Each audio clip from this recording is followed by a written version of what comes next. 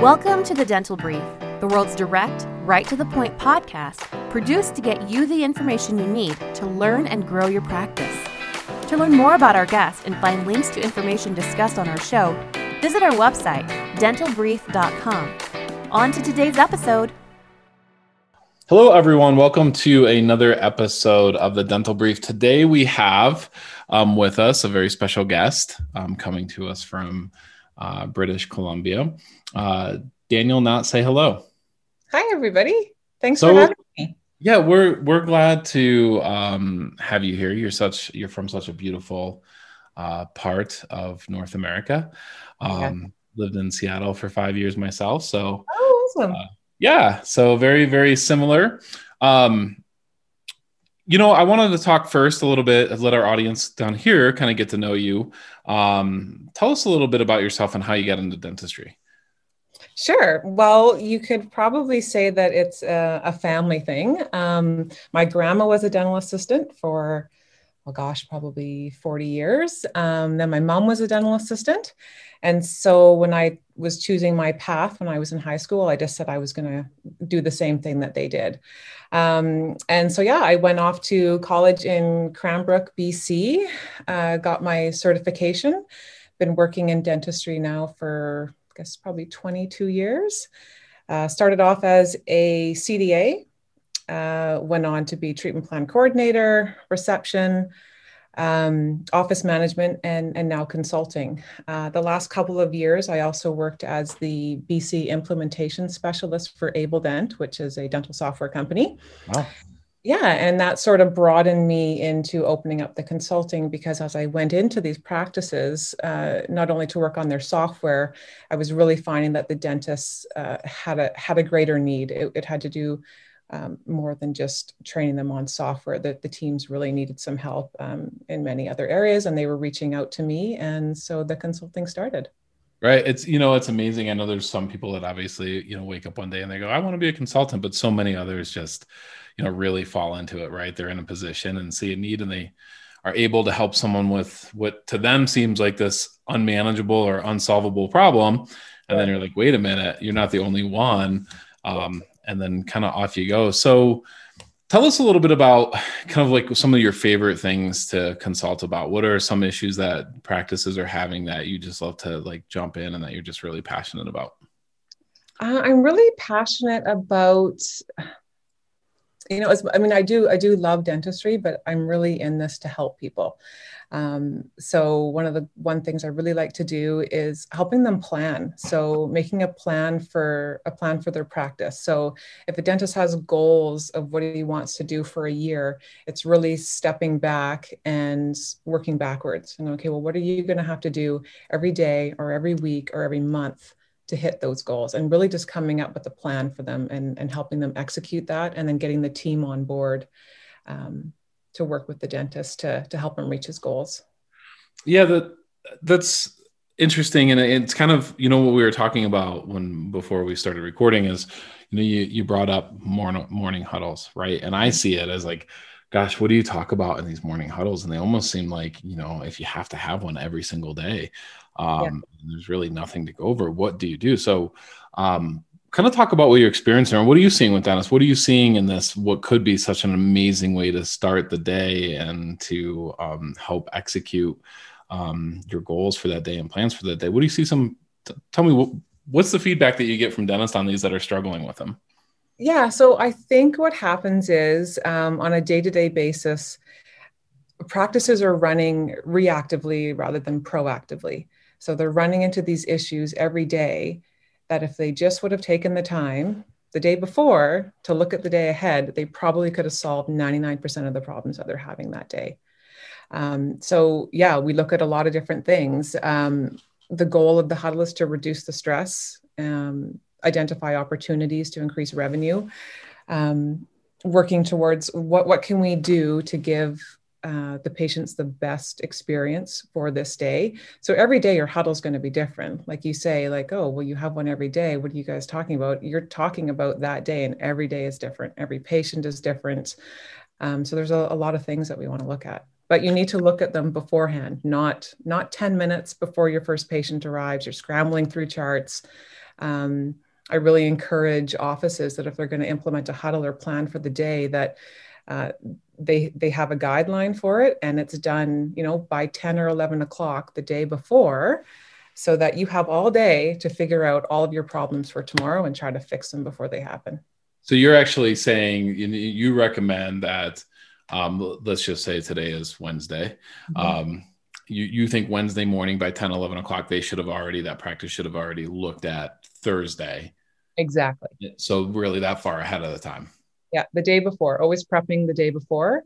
I don't know how many times I've been in an office where, there's a new patient coming in and patient's in the chair and the CDA is coming running up to the front. Oh, did we get the x-rays from the other office yet? Well, the patient's already in the chair. It's right. Too late for that. You should have looked at that the day before and made sure that they were there. And those little things happen every day, all day.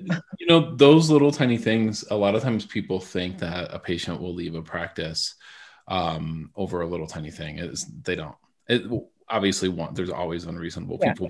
Typically, it's just a lot of little things that kind of add up, right? Just these little, hey, where's this or that. I had years ago, practice actually lost a permanent crown. So first time I'd ever had a crown and it wasn't there. So they should have, I would think they should have known the day before or that day at least that it wasn't there, and saved me a lot of agony, time and what have you. So let's talk about the morning huddle. I know, like I said, a lot of practices do it. Mm-hmm. My guess is that it's just kind of become like a formality for a lot of practices, and it's something that they just kind of wander through. Give us our audience 2 or 3 things, 3, maybe even 4 steps that they can take today to make that morning huddle just awesome, right? Just to make it really sing and have some serious impact on the day and the day after. Yeah. Well, first and foremost, you should always start a huddle off positively. Everyone's gathered for the day, whether you're the manager or the dentist, whoever's that leader should be setting the tone for the day. I have a list, something that's going to be downloadable for your listeners. It's going to give them a guideline on certain items that they should be looking at. Here's a few though. You're always going to be wanted. One thing that I notice a lot of practices don't look for is if you've got a 2-hour hole. So say you're doing your huddle for Thursday and you've got a 2-hour hole on Friday, the whole team should be aware of that. If your hygienist has a patient in the chair that day that needs a crown and they can help you try to fill that hole tomorrow, that's huge. Right. Yeah, just making everybody aware of what's going on in the practice. Identifying your new patients. Where did they come from? Why are they there to see you? Getting everybody on board with what their goals are so they know in advance when they come in. And of course, having their x-rays and everything ready before they get there. Yeah. If you're doing gift bags, that's a note that I have on my huddle. If you've got new patient gift bags, making sure those are all ready to go. They're filled up. They're at the front desk. Just making sure you're fully prepared for them. I'm a huge advocate for internal marketing and asking for referrals. So sitting down with the team and going, hey guys, who's coming in today and who can we ask for a referral? You might not be able to target everybody, or maybe somebody knows that you asked that last person last week. Sure. So looking at those sort of things.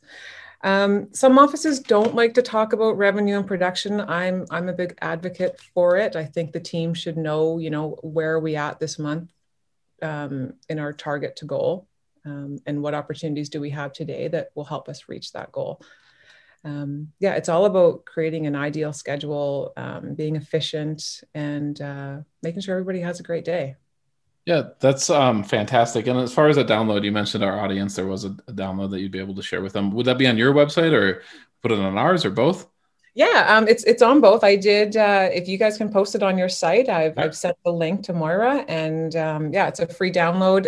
It's basically your blueprint for the day, guides you for your huddle, and then also works as sort of a little checklist for the admin team, so they can set themselves up for having a good day as well, to have a good day. Yeah, sure. So we always like to be positive. We always like to talk about solutions, but what are a couple like really dangerous things or really harmful things that you see that are common that are going on morning huddles? And then to make it positive, how can you stop that? What is something that you see and you go, oh my goodness, I can't believe they're talking about this, or this is happening right now? Yeah, well, I think what happens at a huddle is if you don't have a blueprint or something to follow and specific things that you're looking at every day, the huddle ends up just becoming sort of a gripe session, or, like things will come up that really the huddle is not meant for. It's meant to talk about and plan for that day, maybe not talk about something that happened yesterday. And then the team is all just scrambled. They're trying so hard to rush through this huddle because they've got completely off topic. So yeah, I think just staying focused, using a template like mine, or making one for yourself that's relative to your practice, and just sticking with the same things every day, and trying not to get too off track.